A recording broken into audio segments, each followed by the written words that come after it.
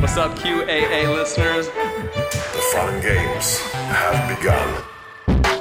I found a way to connect to the internet. I'm sorry, boy.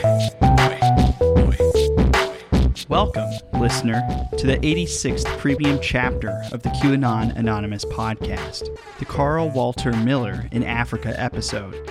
As always, we are your hosts, Jared Holt, Jake Rockatansky, Julian Fields, and Travis View. Today, the QAA ship has been boarded by Jared Holt. He's the host of the Shitpost podcast, and he's a reporter for Right Wing Watch, an outlet that recently published an investigative piece on far-right congressional candidate Carl Walter Miller, a.k.a.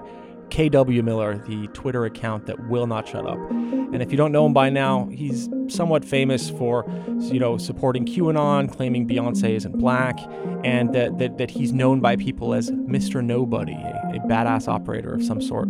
But Carl also happens to be verified on Twitter, so, I hit up Jared after I found some information, and we ended up co-authoring this Right Wing Watch article. So yeah, I do expect more respect from you, Travis. No more eye rolling now that I'm a professional. I'll try. So in this episode, we are going to discuss how we put together the article and also what the journalistic practices are surrounding this kind of investigative reporting. And then we're going to transition into a broader conversation about QAnon, hang out with Jared a bit. And at the end, for dessert, you're going to have a wonderful Jake story that I'm pretty sure is going to slander me.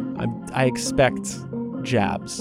I told him when we were discussing the story, I was like, no need for you to take a look at this before we record. Jared, are you excited for your debut in the Jakeaverse? Oh yeah, I mean, whenever I listen to the show, I always love these, so I'm very excited to have a starring role and also to see what ways I am slandered.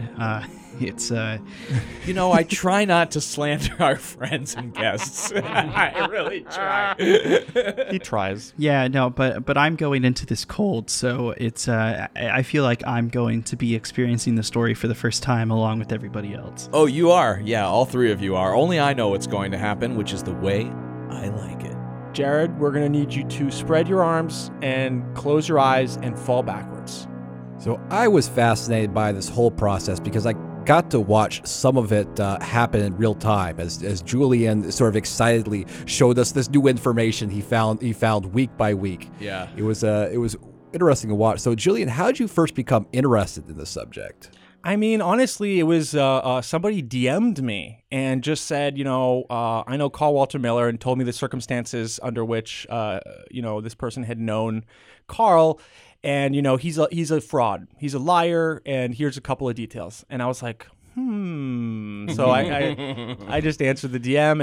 And then one thing led to the other. And I started just looking a little deeper, using Pacer to look up all of these kind of court cases and stuff. And specifically to look into what we had slightly touched on, which was this, kind of foray into South Africa, which I thought was a good example of all the things that are wrong about Carl, essentially, all in one perfect situation. The guy who is decrying globalists is very active in sub-Saharan Africa, working on behalf of, companies based in Dubai. He is essentially a globalist, and we've joked about it before. But as I started to gather the first documents, I realized, I think there's a bigger story here. I think there's people who would probably speak about this to me. And also, there was another person. A second DM came in of somebody who actually had just called the Rhino Conservation Center in South Africa. I can't remember what the name exactly of it is, but it's not really a conservation center. It's kind of more of an HQ for all of the anti-poaching stuff in the region. And we're talking here about private game reserves and private game farms where they grow and then hunt the animals. Usually, people, tourists or local people who can afford to go on these kinds of hunting trips. I called that number and spoke to a woman, and she said, "Oh, you need to speak to this other guy." And I can say his name. His name is De Villers Lamprecht. And this was really where the tipping point came, because I spoke to him, and he was so excited to tell me everything that went wrong in Africa. And it was just a disaster, a nightmare, just all the stuff that I was hearing. And so, yeah, I started getting excited and being like, maybe there's a story here that is kind of bigger than the podcast that deserves to be written out. And so hit up Jared. Yeah, so I'm interested why, we're independent media here that we try to pride ourselves on. But so why did you decide to pitch it to an experienced journalist who knows what they're doing before you went and published it? Well, I think precisely because of that. Julian, why? Why, man? Because I needed you, baby. I needed you so much because I don't know anything about journalism. So I needed to know the basics, after my first call, which was good because he just went on record. I had a better kind of script that Jared helped me develop to just be upfront about what we're calling about and help me understand how the record really works, being off and on the record, background, all that stuff or whatever, just so that my calls were a little more fruitful. But I have to say, once I switched to your formula, people are a lot more defensive when you just tell them I'm working for an outlet called Right Wing Watch instead of like, hey, this is Julian. How's it? Hey, you know this guy called Carl? Hey, man, you don't know me, but... No, but yeah, it was very helpful because Jared has that shit down pat. Like Definitely. The stuff he did recently on Cassandra Fairbanks was such kind of like, rubber meets the road kind of journalism, right? Like you went out and spoke to every single neighbor. Right, yeah.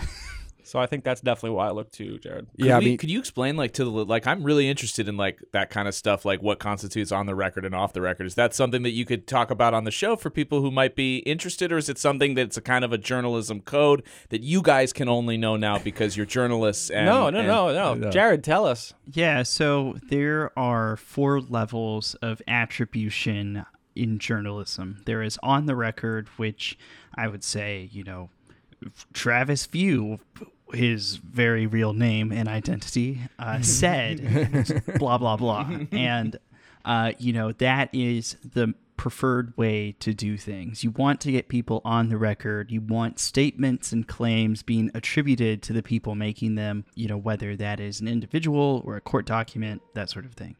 You have been listening to a sample of a premium episode of QAnon Anonymous. We don't run any advertising on the show, and we'd like to keep it that way. For $5 a month, you'll get access to this episode, a new one each week, and our entire library of premium episodes. So head on over to patreon.com/QAnon Anonymous and subscribe. Thank you. Thanks. I love you. Jake loves you.